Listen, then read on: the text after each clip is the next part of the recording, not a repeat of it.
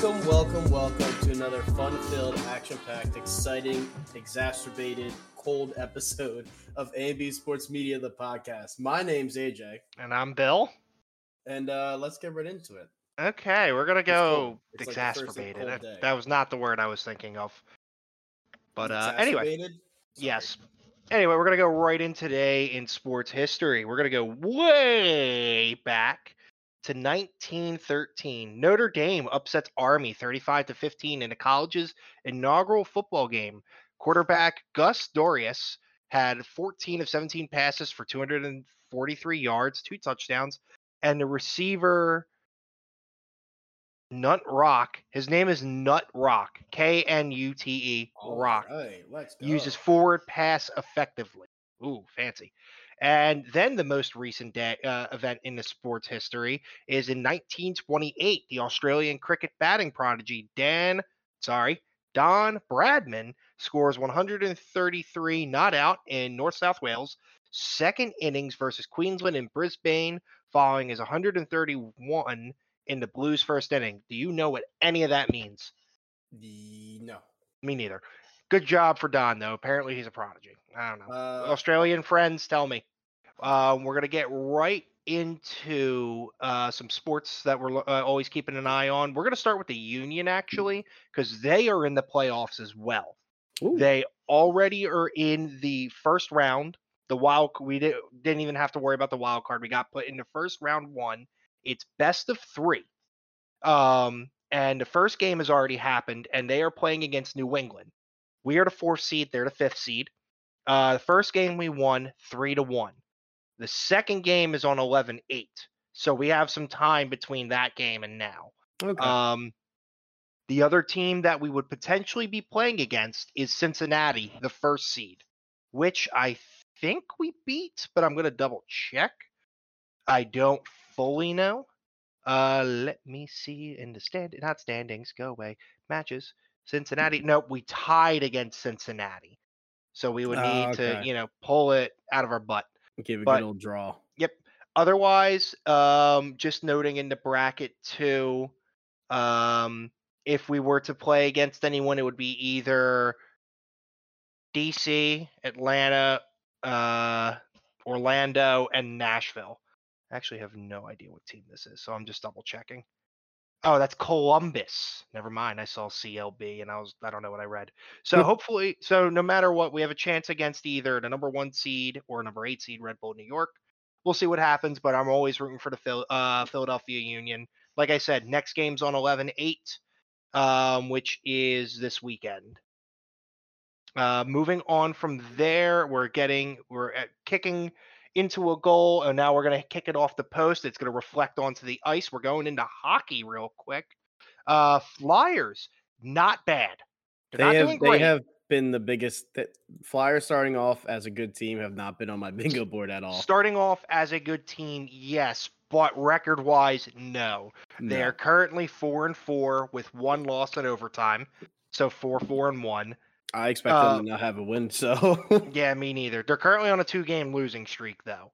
But they came out strong. Like we've said, they've beat the Blue Jackets the first game. Senators kicked their ass.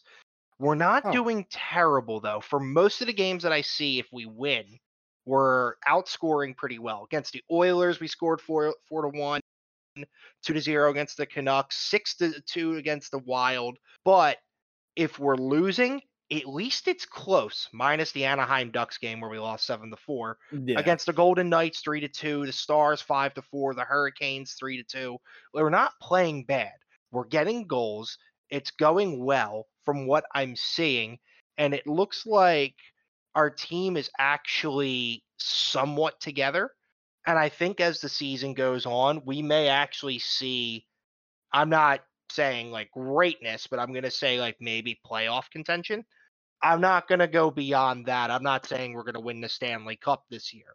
This is a rebuild year still, but if we can keep playing well, we have a shot at least to the playoffs, and I'm fine with that because playoff hockey is intense. So much fun. And I agree with that. I mean, I'm looking at the goal differential. We're the only one. So New York Rangers are +10.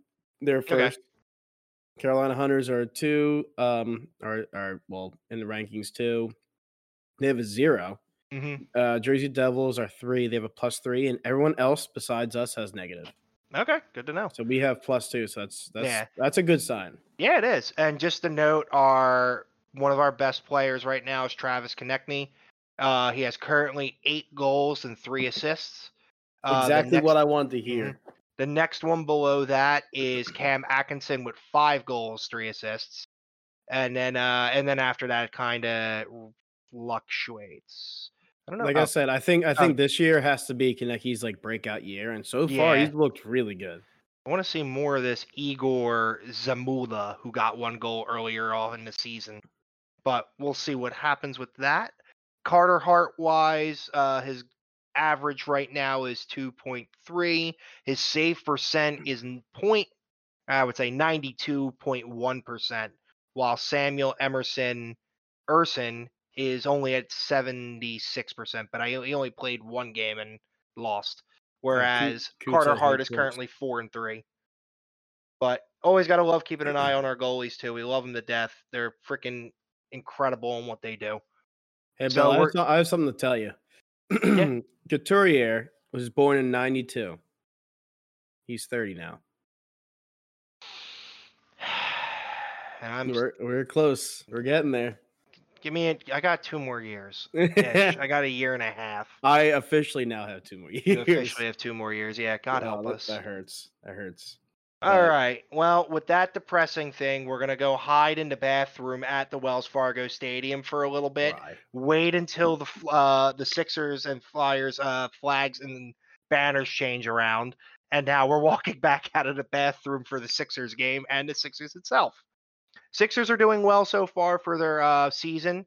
They are currently 2-1 with a 66% win streak. Currently, their 1 home game that they have won so far. So good on them for right now winning. Now, if you haven't been keeping up with it, though, we have traded James Harden. The LA Clippers will be trading. Hang on, let me just reset myself for that. The 76ers sent out James Harden, PJ Tucker, and Philip Pestrev to the Clippers for Marcus Morris, Robert Covington, Nick Batum, and KJ Martin, and a 2028 unprotected first-round pick, 2 second-round picks, and a 2029 pick swap, an additional first-round pick from the Oklahoma City Thunder. I thought it was 2026 first. That's crazy. Nope. The Clippers are sending... Oh, here's what you're talking about. The Clippers are sending a 2027 first-round pick swap to Oklahoma City, clearing the way for the Thunder to move a protected 2026 first-round pick to the 76ers. The Clippers are sending the 2024 and 2029 second-round pick to the Sixers in the deal too. So this is a 4-way trade. It's they had 3. Their pick. That's what I was gonna say 3. So it's the Clippers, the Sixers, and the Oklahoma City Thunder. Yeah, so it's going to be those 3, and the Thunder's all about picks. It's not about players. So the Clippers and the Sixers are the only 2 that are swapping players, and we traded 3 for 4 of them. Little fun fact about that trade, which I find freaking hysterical. For Ken on the Sixers, he requested to be a part of the Harden deal. This man has requested a trade like 3 times already. Both the Sixers and the Clippers staff were against the idea, so he never got never got added. He never got love. What a shame. So yeah, we're gonna see. And with that being said, with this trade, the Sixers are gonna waive the veteran guard Danny Green to create roster space for the trade. So Danny Green will now be off the team for the Sixers. He's gone, but we got our boy Covington back. We do have Covington, which I'm excited to see how that goes. The Sixers have not been playing bad from what we've seen so far. Maxi's been on point. There was another guy. I can't remember his name, sadly. He was the rookie. Yeah. I'm blanking on his name too. I'm pulling up stats now. I have the face that he was making and everything in my head. Excuse me. It is... Is it Martin Jr.? Kelly Oubre Jr. Kelly Oubre, there it is. He's so good, he hasn't even been switched out of his thing yet. But so far, 3 games, he's not a youngin. about 13 points per game, about 4 rebounds per game so far. He's getting there. I think he'll be a great addition to the Sixers lineup. I'm excited though for Maxey. He's already averaging so far to 3 games, 15.6 points per game. He's just killing it. I'm very excited to see how Maxey plays. Embiid's still not doing bad either. Can't say anything against him either. But I think Maxey is going to probably be the new face of the Sixers eventually. Not doing bad. He's currently. I know he has a lot of points. He's 27.2. He's 31 points, 3.7 turnovers, 7 assists, 10 rebounds. I know he's doing better. He's doing better. I know. Trying to believe. Anyway. Honestly, they brought me back in. It pisses me off. Yeah, I know. Me too. Because they're doing well, and I was like, I expected chaos and not. But it is what it is. Moving on from there, we're getting back into the parking lot. Some hot ass girl calls you over in a very nice car that for some reason does not have windows or anything. It's just big 4 wheels and it looks like a Formula One car. You get in it anyway because you're feeling the thrill, and you take off all the way down to Mexico to the Mexican Grand Prix that was on Saturday the 29th at 4 o'clock. Guess who won, AJ? Dobby, because there's only one correct answer, and it's not Dobby or anyone else. Correct. So here's the real question then. Who got second? That's a good question. I'm blanking on his name. He's our boy. I'm looking it up. Well, I know the answer now, but it wasn't going to be Hamilton. It wasn't going to be Hamilton. That's I can tell you that. But did you see who's at 7th, though? Son of a bitch. Son of a bitch is right. Son of a bitch. He came back for one race. Again, he's out for AlphaTauri's fill-in. Daniel Ricciardo got 7th place with the AlphaTauri car that I'm not sure what the highest place is with AlphaTauri, but I think that may be it. Both Verstappen and Hamilton were like clearly ahead. Oh yeah. They were absolutely going wild. I'm just curious what the highest race was. Highest in terms of what? For AlphaTauri's quickest time? Yeah, results archive. Here we go. So we're in. That's I'm funny. doing this quickly. I'm only doing this quickly. American that Bahrain, blah blah blah blah blah blah blah. 6 points in Mexico. Who got 6 What's points? DNF again? Are you kidding me? That actually did not finish. Daniel Ricciardo, who is your backup driver for AlphaTauri and I think Red Bull as well, got 6 points in that race. Mm-hmm. I just double checked all of the other races that has gone on so far this season. He scored the highest amount of points for AlphaTauri. That's not good when your backup driver is killing it in one race compared to everyone else. Jeez. Oh. Yuki Tsunoda, my God, has only scored a total of, I think it was 5 points. I just saw that, right? Yuki Tsunoda scored a total of, 8 points so far this year. And that's it. All of the highest one position that he's gotten was 8th, which is only 4 points plus the fastest lap, which gives you an additional point. And that was last race at the United States Grand Prix. That's terrible. That's terrible. AlphaTauri, what the hell is going on with you? Well, they're going with Ricciardo now, so I hope they keep him. Doing better. Hopefully he can keep the mental up, because if he gets in his head again, then he's going to start falling apart. Meanwhile, though, just a note, Lando Norris and Oscar Piastri double points for McLaren again. They're really making the shake-up for the teams go well, because it's getting closer between Oh my God, it's close. McLaren versus Aston Martin is close. This is the battle for fourth team wise. Aston Martin has 236, McLaren has 256. Those double points though that Oscar and Lando keep getting are huge. They're going to keep them in fourth place. Them getting third is near impossible, but the battle for second is close too. Mercedes has 379, Ferrari has 349. So they are in another battle themselves, which it's been back and forth watching Hamilton, Leclerc, and George Russell and Carlos Sainz going back and forth with top six. Lastly, too, on this, as is tradition, Fernando Alonso is carrying Aston Martin again. Lance Stroll did not finish again. I'm not a fan of Lance Stroll again. Yeah. Nepotism. Anyway, so we're going to park the car back at the Wells Fargo Stadium. Only reason we're going back to park there is because we cannot drive the car to Abu Dhabi because we were going to recap our UFC from 2 weeks ago.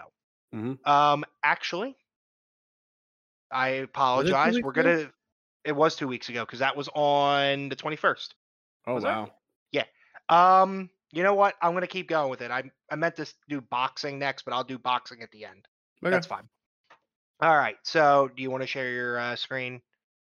I trust you to. All right, I'll see if this works.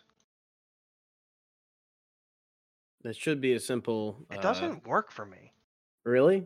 Yeah. You can't hit. I hit share your screen, and then it should just say screens. Just do that. I am. I literally am. All right, I give up. I know what I'll do. Just edit and post. That's exactly what I'm going to do. Okay. Just to run through this from beginning to end, this was UFC 294, Islam Makhachev versus Alexander Volkanovski 2. This card was held in the United Arab Emirates at the Etihad Arena on Yas Island. This was at 2 o'clock Eastern Standard Time, which was great for me because I had so much to do that day, and that made my day go so much better. This card, to put it nicely, was a absolute clusterfuck, though.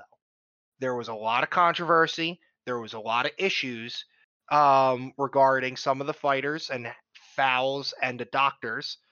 And overall, not handled well. So just to go from low to high, we're going to start straight up with one of the first controversial fights, Muhammad Naimov versus Nathaniel Wood. This was a very controversial fight because Muhammad Naimov, who I actually was repping hard as a possibility of winning, did win via decision, but I did not like how he won. It was very dirty. Nathaniel Wood had 2 shots to the groin that were called to him, but no points were deducted by Muhammad Naimov. After the first one, he should have gotten a severe warning and then a point taken away from him. After that, as you watch the fight, you could see more illegal groin strikes happening along with some grabbing of the gloves.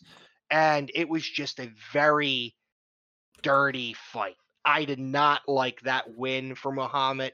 I hope that he can learn from that fight and not do that again.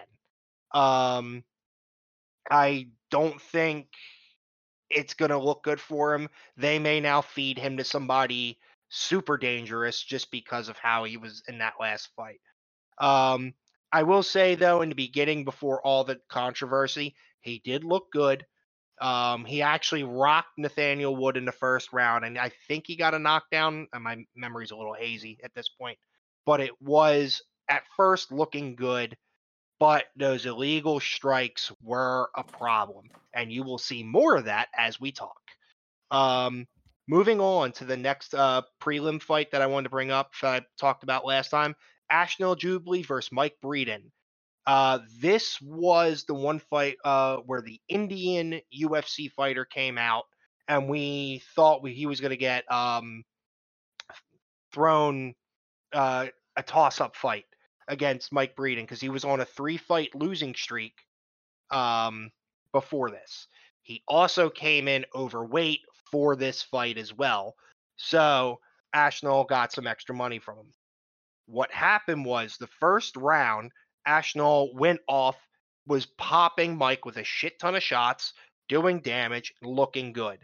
The thing is, Mike never stopped pressuring, never stopped moving forward, and more importantly, psychologically scared the ever-living shit out of Ashnell because during the second round, even though he was getting hit, Mike started to hit back and started hitting harder, and it really freaked him out. By the third round, he was very gun-shy. Mike took the offensive, and at 3 minutes of the third round, won via knockout. Fun fact, after that fight, Mike Breeden was then cut from the UFC. Really? Yep, because he was overweight, even though he lost 3 in a row, they're not keeping him for now. So hopefully he can go to like PFL or Bellator, PFL? CFFC, hopefully not that. But yeah, stuff like that where he could go again. This was the last, it's going to be one of the last ones I'm going to talk about. Oh, nope, never mind. I have a couple more on the prelims. This was controversial because of the doctor. Javid Basharat versus Victor Henry. Everything was going well until an unfortunate nut shot from Javid Basharat hit Victor Henry once. It is what it is. The second one, there was a second nut shot that happened. Now, I will say, watching it live, even with the replay, it was very difficult for us to see what happened. However, when Victor went down, he went down hard, screaming, crying, like in severe pain. The doctor comes in and says to him, "You didn't get hit in the nuts at all."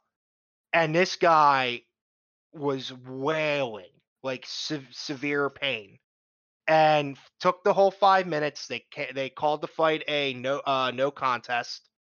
He had to go to the hospital. He got to because his nether regions were swelling, and an MRI was done. And I think after I double checked on it, I have to double check the update, but I believe he's doing better now.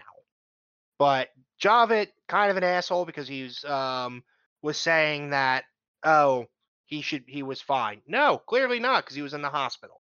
So not a good look for Javid. Hopefully Victor can is all right and will be back and healthy and back in the ring soon. So we don't know what that was about? I think what happened was, and the way they explained it, when he got kicked, it didn't hit the sack or, the other area. It went under with the cup. So the cup went up. Oh, probably got internal shit. Exactly. So hopefully he's doing better now.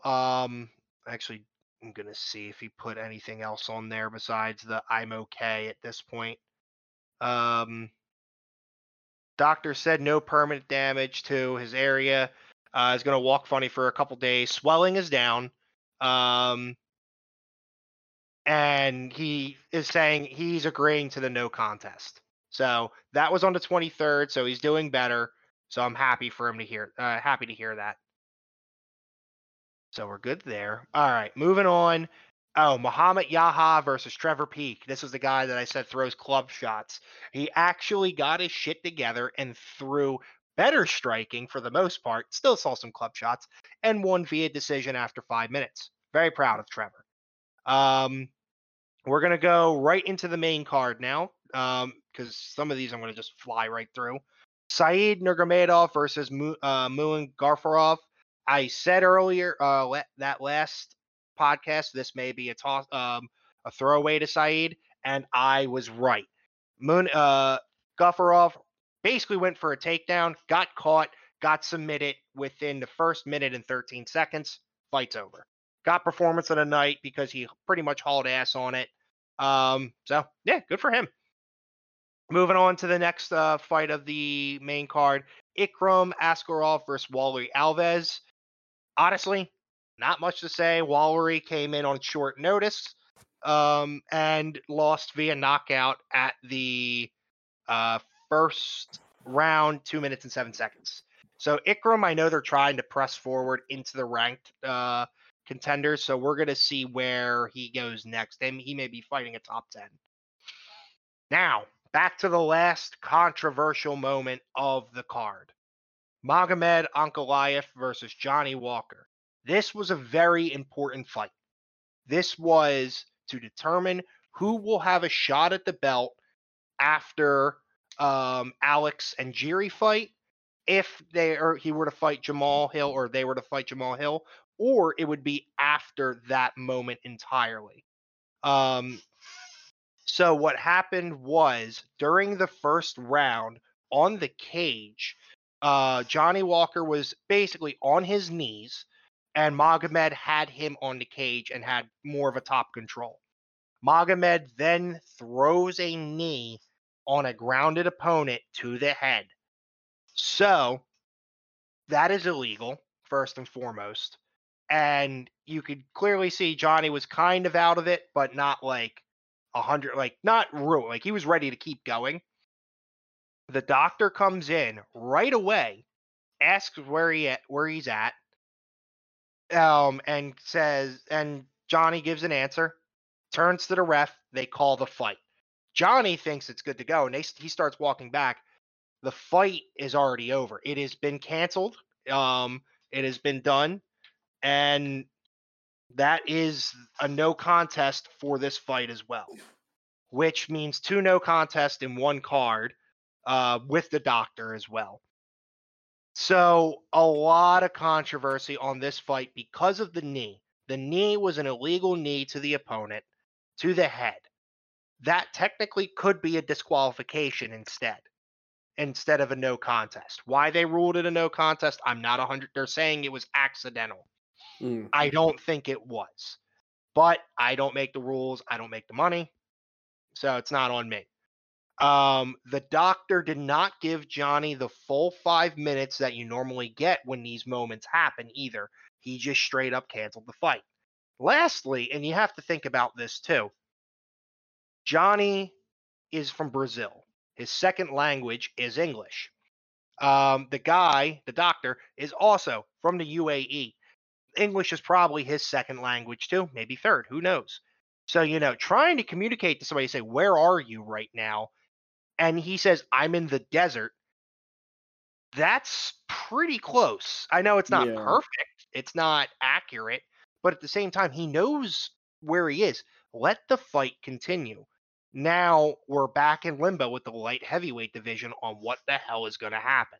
Luckily, it will be situated. I think they'll just have a rematch, honestly, somewhere down the line. Now, one last part of this, they were getting at each other, Magomed and Johnny Walker, like straight up, like arguing. It got so bad, the president, Dana White, got in there and actually got Johnny to be like, shut the fuck up. We'll deal with it. And that just calmed everything down. So that's crazy. It was crazy. 2 more fights. The co-main, Kamaru Usman versus Khamzat Chimaev. Honest to God, fantastic fight. It was Khamzat won via decision. Kamaru only had 11 days for this, but showed the levels of championship to Khamzat, because what happened was the first round, Khamzat absolutely won. 10-8 round, obliterated him. Took him to the ground. Kamaru really couldn't get up. Had absolute ground control. So very impressive by Khamzat. However, during the first round, Khamzat tore something in his hand, which gave Kamaru a chance to strike more against him, because Khamzat couldn't, take down. And it actually looked really good. And it showed there is weakness to Khamzat when it comes to like some weakness. I know he's injured, but he wasn't really being able to feint. He wasn't able to block as well. And Kamaru was able to at least put up a good fight. So very happy to see that.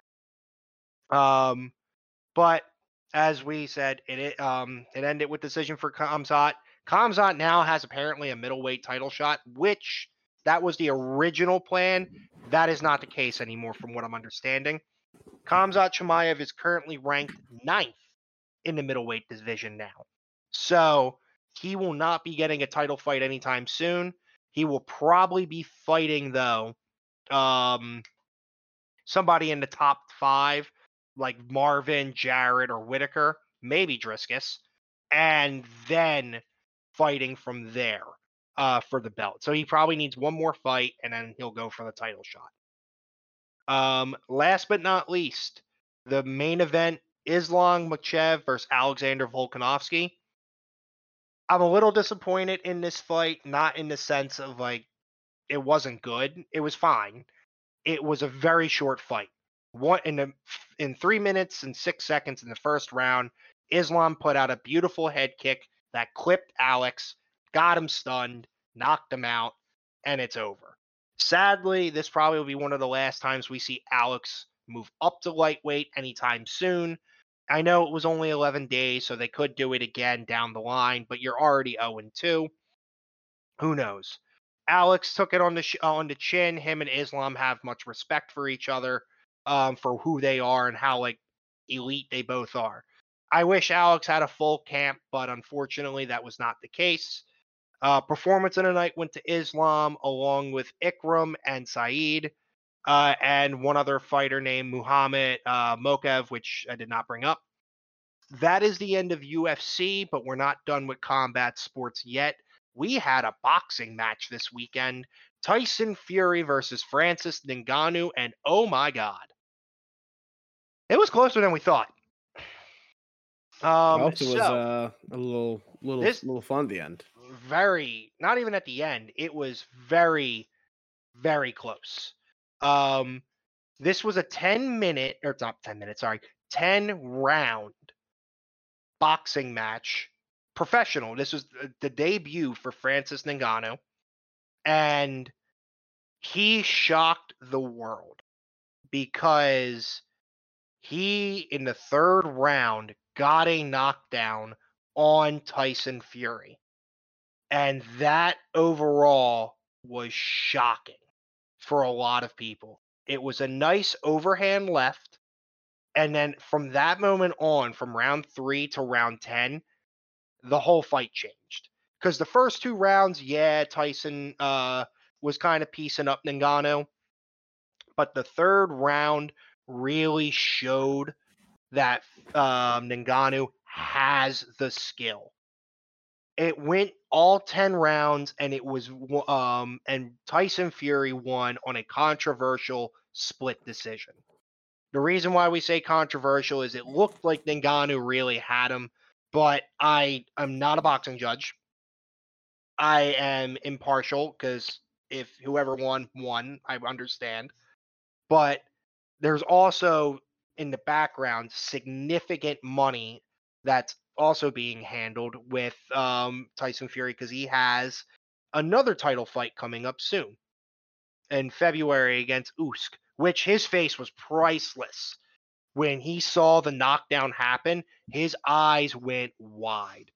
But Ngannou has gained respect from a lot of people in the boxing community, a lot of people in the MMA community. Basically, everyone was always saying boxers are better than MMA fighters, obviously, in their own sport. This has really thrown that into limbo because if you're good enough, you could do it.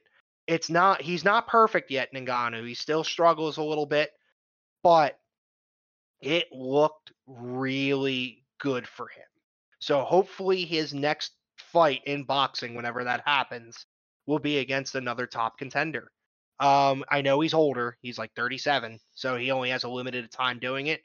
But I guarantee that man made more money there than in the UFC. Oh, 100%. Absolutely. 100%. But that is all I have for combat sports and mixed martial arts. And I said that. And Formula 1 and hockey and basketball and soccer. Yeah, go. Fun times. Yeah, fun times. Trying to decide what I want to start with. Do I want to start shit talking want to actually give. You know what? We'll start with this. It's Dallas week. It is Dallas week. I love and hate Dallas week. Mostly love it. I hate love it when we lose. Well, yeah, but the thing is that like we've been back pretty much whoever has home field advantage has been winning. Yeah. So we kind of need to keep that going. But yes, it is Dallas week. Both teams looking very strong. They are. It's going to be a fun one. I actually have a quote here from Nick Sirianni because they asked him like, how do you kind of get ready for like a game like this with like the importance, the rivalry, and everything? He says you have to treat every day the same. You can't go more up for one game than you would the next. I think if I said to the fans and to you as the media, it's Cowboys week, we're going to ramp it up. Well, what were we doing the last couple of weeks? You'd be like, well, that's why you lost to the Jets.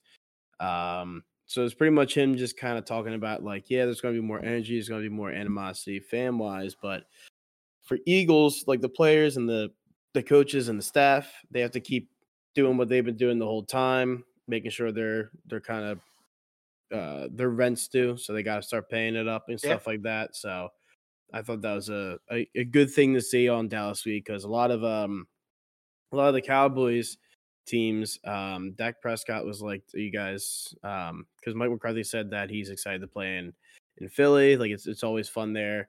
And I think they asked Dak Prescott, they were like, so what do you think? Do you think he's poking the bear and stuff like that? And Dak Prescott was like, pour me in honey then. Like I'm fine with poking the bear. Like, and it was just like the most terrible way to answer that question in the world. But he answered it that way, and I thought it was friggin' hysterical. But it is. Yeah, both teams coming off really strong wins. The Cowboys absolutely dominated. Absolutely fucking dominated. Let me pull up their scores because the Chargers, wasn't the Chargers.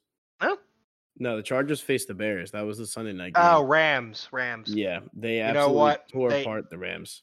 Same. I was thinking of the logos, and I got them mixed up because of the yellow and blue. I can see how you do that. 43-20. Yeah, but Dak Prescott went 304 yards, 4 touchdowns, did throw a pick. And CeeDee Lamb, that was his pop-off game. He went 12 receptions, 158 yards, 2 touchdowns, really showing his own A.J. Brown kind of stuff right there. He's looking kind of crisp, and they finally started getting Brandon Cooks into it. So the reason I'm saying a lot of these wide receivers is that our defense has been very susceptible, especially to the passing attack. Rushing, we've actually been very good with, but with passing, we've had a lot of injuries and stuff like that, so I can kind of understand it. But the issue is that I'm pretty sure they're ranked 25th or 26th right now in like passing defense, which is not good. Not good at all. Although I will say in the year we won the Super Bowl, 2017, our passing defense was 27th. Keep that in mind. The only difference was turnovers. This defense, even though they bend, they don't break. Turnovers have been a thing that's kind of been like not to the level of like last year, the 2017 year. So it's going to be a really close game. We'll see how Jalen Hurts' knee holds up. Yeah, that's important. Even on a bum knee, 319 yards, 4 TDs, looked really good, even running around in the pocket and stuff like that. AJ Brown's dominating, so I'm excited for that. There was a thing, though, that the Eagles kind of did during Washington that they have consistently done, and it annoys the ever-living hell out of me, is they consistently give Kenny Gainwell, like, high-pressure situation carries consistently. Like, you're in the red zone, DeAndre Swift got you there, and you bring out Gainwell. He did really well in the postseason for us, but like now he is. I actually have stats here. Kenny Gainwell among 39 running backs this season with at least 51 carries. PFF grade, he is 39th out of 39 running backs. Yards after contact per attempt, 39th. Pass block grade, which is the whole reason people think that he's in there, 33rd. Yards per route run, 31st. 39th out of 41 RBs in success rate, and 42nd out of 45 RBs in rushing yards over expected per attempt. He is just not getting it done. He's not at Nope. all. I wouldn't necessarily call him for it to be benched just yet because he is good at being a spellback. But when you're in the red zone, he should not be your guy. If you are going to Yeah. take DeAndre Swift out, use Boston Scott. He's been pretty good. Yeah. Or actually, bring in Rashad Penny, who's the big bruising back that like everyone's been calling for. Yeah. Only has So, one game played so far. yeah, and that's because Scott was hurt and the Gainwell was hurt. No, Gainwell was hurt. DeAndre Swift was in. Boston Scott got hurt, so they had to use Penny, which is crazy to me because Penny and Swift their yards per carries are almost exactly the same career wise. They both are just glass cannons. But I think this game's going to be extremely close, a lot closer than a lot of Eagles fans are going to be happy with. It always is. These games are incredibly close, down to the wire. We hate it for that reason alone, but we love it when we. I love it. I mean, yeah, blowout's awesome, but that's loud.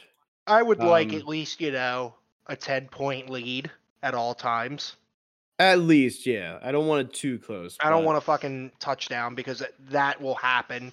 Because there's always a moment when it comes to Dallas and Eagles where the Eagles will let something go, and then God help us all. Like last year, 4th and whatever, they got the ball back, or 4th and some deep shit. They had to throw it. They got it. I was like, are you kidding me? Mm-hmm. It was some absolute bullshit. But the over-under for that game is 45.5. And the Phillies are -3. -3. Wow, not even a half. Interesting. I think it's really going to come down to do we get pressure on Dak? I think we can.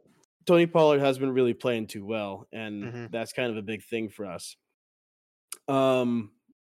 Good note is that Cam Jurgis, he was limited, and Jalen Carter was a full participant. Jalen Carter's been outstanding this season, so we kind of want him to continue doing that.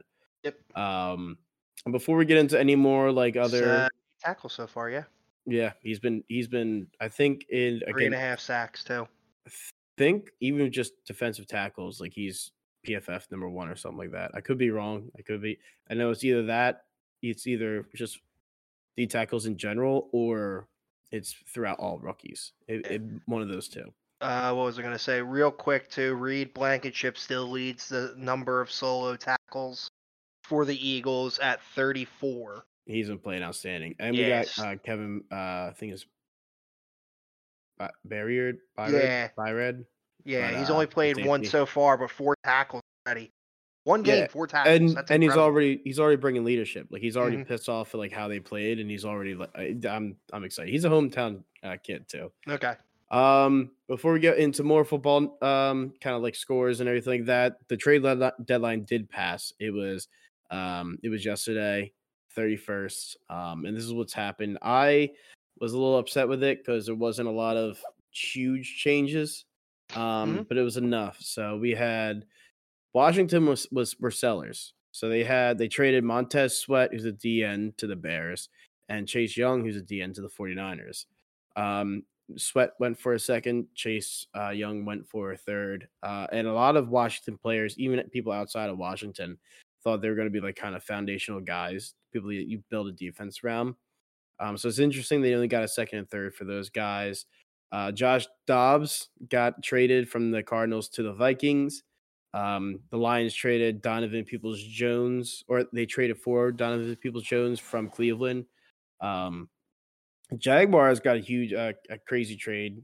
It was an O-line, Ezra Cleveland, who's been one of the best ones from the Vikings.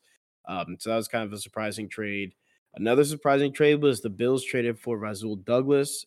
He's been right there up there with Jair Alexander in CVs. He's been one of the best defensive players they've had, and they traded him to the Bills, so it was kind of crazy. And the Seahawks traded for Leonard Williams to the Giants. So that was all the stuff that happened over the trade deadline. Again, it wasn't too crazy. Not a lot of extremely high-profile names. Normally, you might have a few here and there that are like crazy ones. Like a few years ago, it was DeAndre Hopkins. We did expect Mike Evans or Devontae Adams to get traded, and that never happened. That kind of was dead in the water. A lot of trades that were rumored to happen and then just kind of died out last second. So it's a little upsetting to hear that.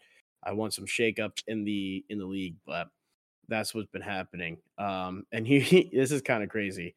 Through week 8, Devon Achane is 51st in rushing attempts, despite playing 4 games. He's only played 4 games, and then he went on IR. He ranks 10th in rushing yards, 5th in touchdowns, and is RB9 on the season.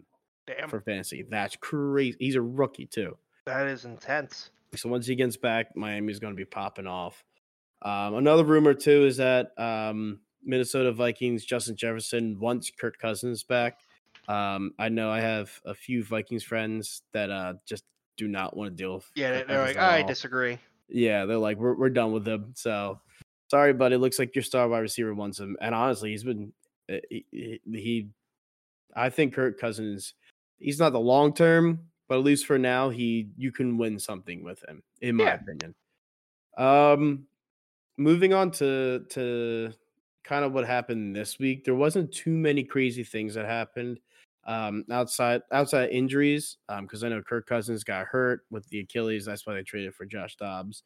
But looking at the games, really the only thing that was kind of funny was whatchamacallit, the Jets and the Giants, they were, I think, 5 punts away from breaking a record, like with most punts. And then the Jets somehow coming back with 24 seconds left. The Giants had 24 seconds to hold them. And the Jets were on the 25-yard line, and they kicked a field goal and ended up kicking another in OT to winning it. So it was the Giants are, I don't know how you go from a playoff team to just this absolute abomination, dude. It's pretty rough.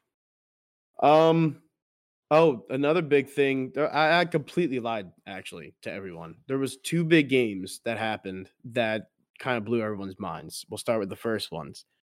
Cincinnati Bengals beat the 49ers. I know this is kind of old news now because it was Sunday, but I do want to bring it up. Joe Burrow played lights out. He went 283 for 3 touchdowns. Brock Purdy that had probably his worst career game in his whole career. He, even though he went for 365 yards and a touchdown, he threw for 2 picks and a fumble as well. Cincinnati beat the San Francisco 31-17. And again, McCaffrey just pops off. That man's so good. But I think the craziest thing is the Chiefs losing to Denver. They lost 24-9. Mahomes looked absolutely terrible. This is the first time in, I believe, 4 or 5 years, that Mahomes has not had a passing touchdown, which is absurd. He came into the game with flu-like symptoms, but I've been saying this kind of the past few weeks. Mahomes just doesn't. This is not his year. He just hasn't had it. He's looked bad.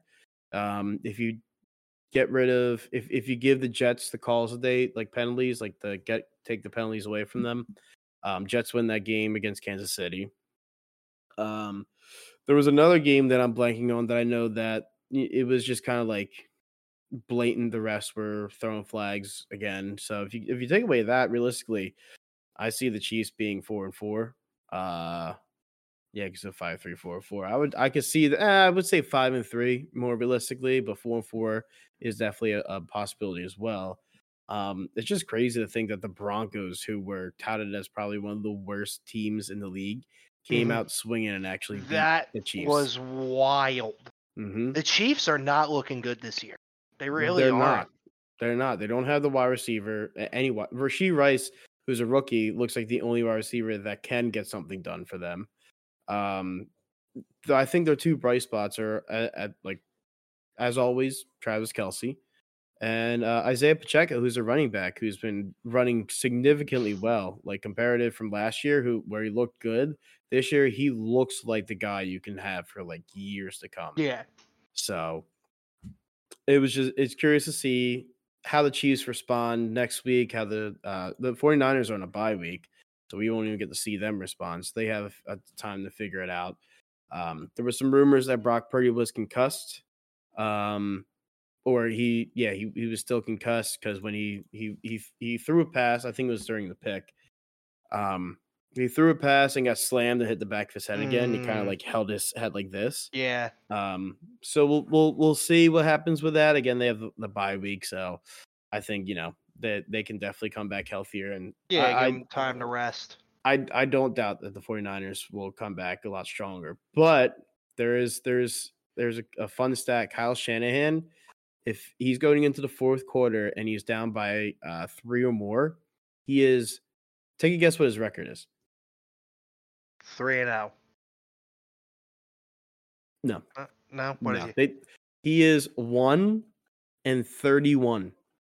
Oh, yeah, no, he sucks. 1-31, which is crazy. That is insane.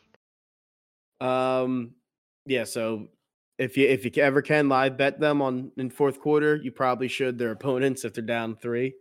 But going into next week, we have some kind of shitters, to be honest. Thursday, though, we'll have a pretty fun one. We'll have Tennessee versus Pittsburgh. Will Levis, the rookie, came in and absolutely popped off. Like his first game, he threw 4 touchdowns. All 3 of them were just 40-yard flicks, and it really showed off his arm strength. So excited to see what he does against the Steelers defense that is extremely good. Kenny Pickett, it's looking like he's actually going to start playing too. He was hurt last week with a rib injury, couldn't come back into the game. But he hasn't really looked good either. Like they haven't really gotten into any rhythm. Najee Harris, he hasn't been getting it done. This man is averaging 3.73 yards per carry, the worst his whole career. Even the other running back, Jaylen Warren, he's averaging 3.89 yards per carry, the one that people want to use more. It's just nothing's really going right. And they have some really good like offensive weapons. They have Pickens, who is in his second year. They have Deontay Johnson, who's an absolute stud. It's kind of interesting to see, and a lot of Pittsburgh fans want Matt Canada, who is their offensive coordinator, to be gone because their offense is just terrible ever since he's been getting there. So curious to see if they can kind of come out and get creative today, because it is going to be, or not today, Thursday, because they are going to be at home. They are going to have the fans with them, so it'll be curious to watch.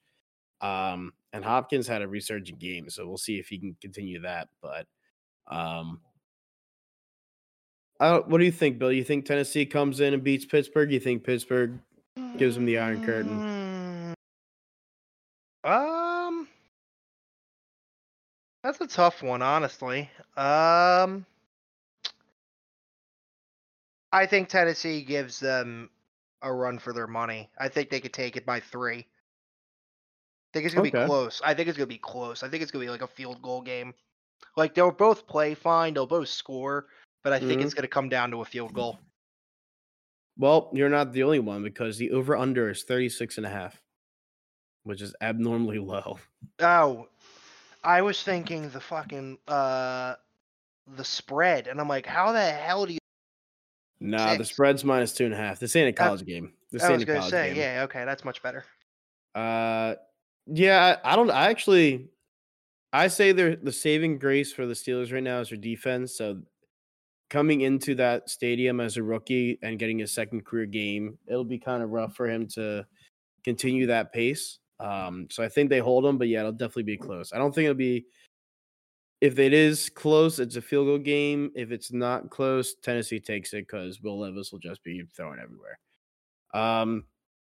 Do want to get into 2 more games. We have the 9:30 a.m. game in Germany. I believe it's Frankfurt. It's Miami versus Kansas City. So both teams not normally going overseas to play a game, but are. The way that Kansas City's been playing, I'm taking Miami. I am. Miami's just, our offense is too good right now. Jalen Ramsey came back and got a pick on his first game back. So that'll be good. But looking at the other games, like you got some some bad QB play. Like Atlanta benched Desmond Ritter for the backup QB. Minnesota's getting Josh Dobbs, who might not even be ready to play this week. They might have to go with the rookie, who we'll see if he can do anything. What else you got for us? You got there was another team. Oh, you got New York versus Las Vegas, who we'll see if Danny Jones can continue playing, but if not, they're doing another backup. You got Las Vegas, who's finally given the rookie like something to do. So it's it'll be interesting to see because the QB play is just not going to be there. They have the night game, Los Angeles versus New York, so it's at MetLife. I would say the Chargers are looking really good, so they might actually, go forward with that one and win it. So we'll see. But I mean, this week of games, unless something crazy happens, like it might just be more about fantasy relevancy than anything. So yeah, I agree with you there. But that's pretty much all I got for us. Same. I always forget to do this at the beginning of it, but we'll do it now, and then we have the end cards. But please follow us on @AV Sports Media on our Twitter handle or X, whichever we want to call it. And then reach out to us at our email, billandajmedia@gmail.com. Once again, my name's AJ. And I'm Bill. And get out of here. It was fun, but bye. Bye.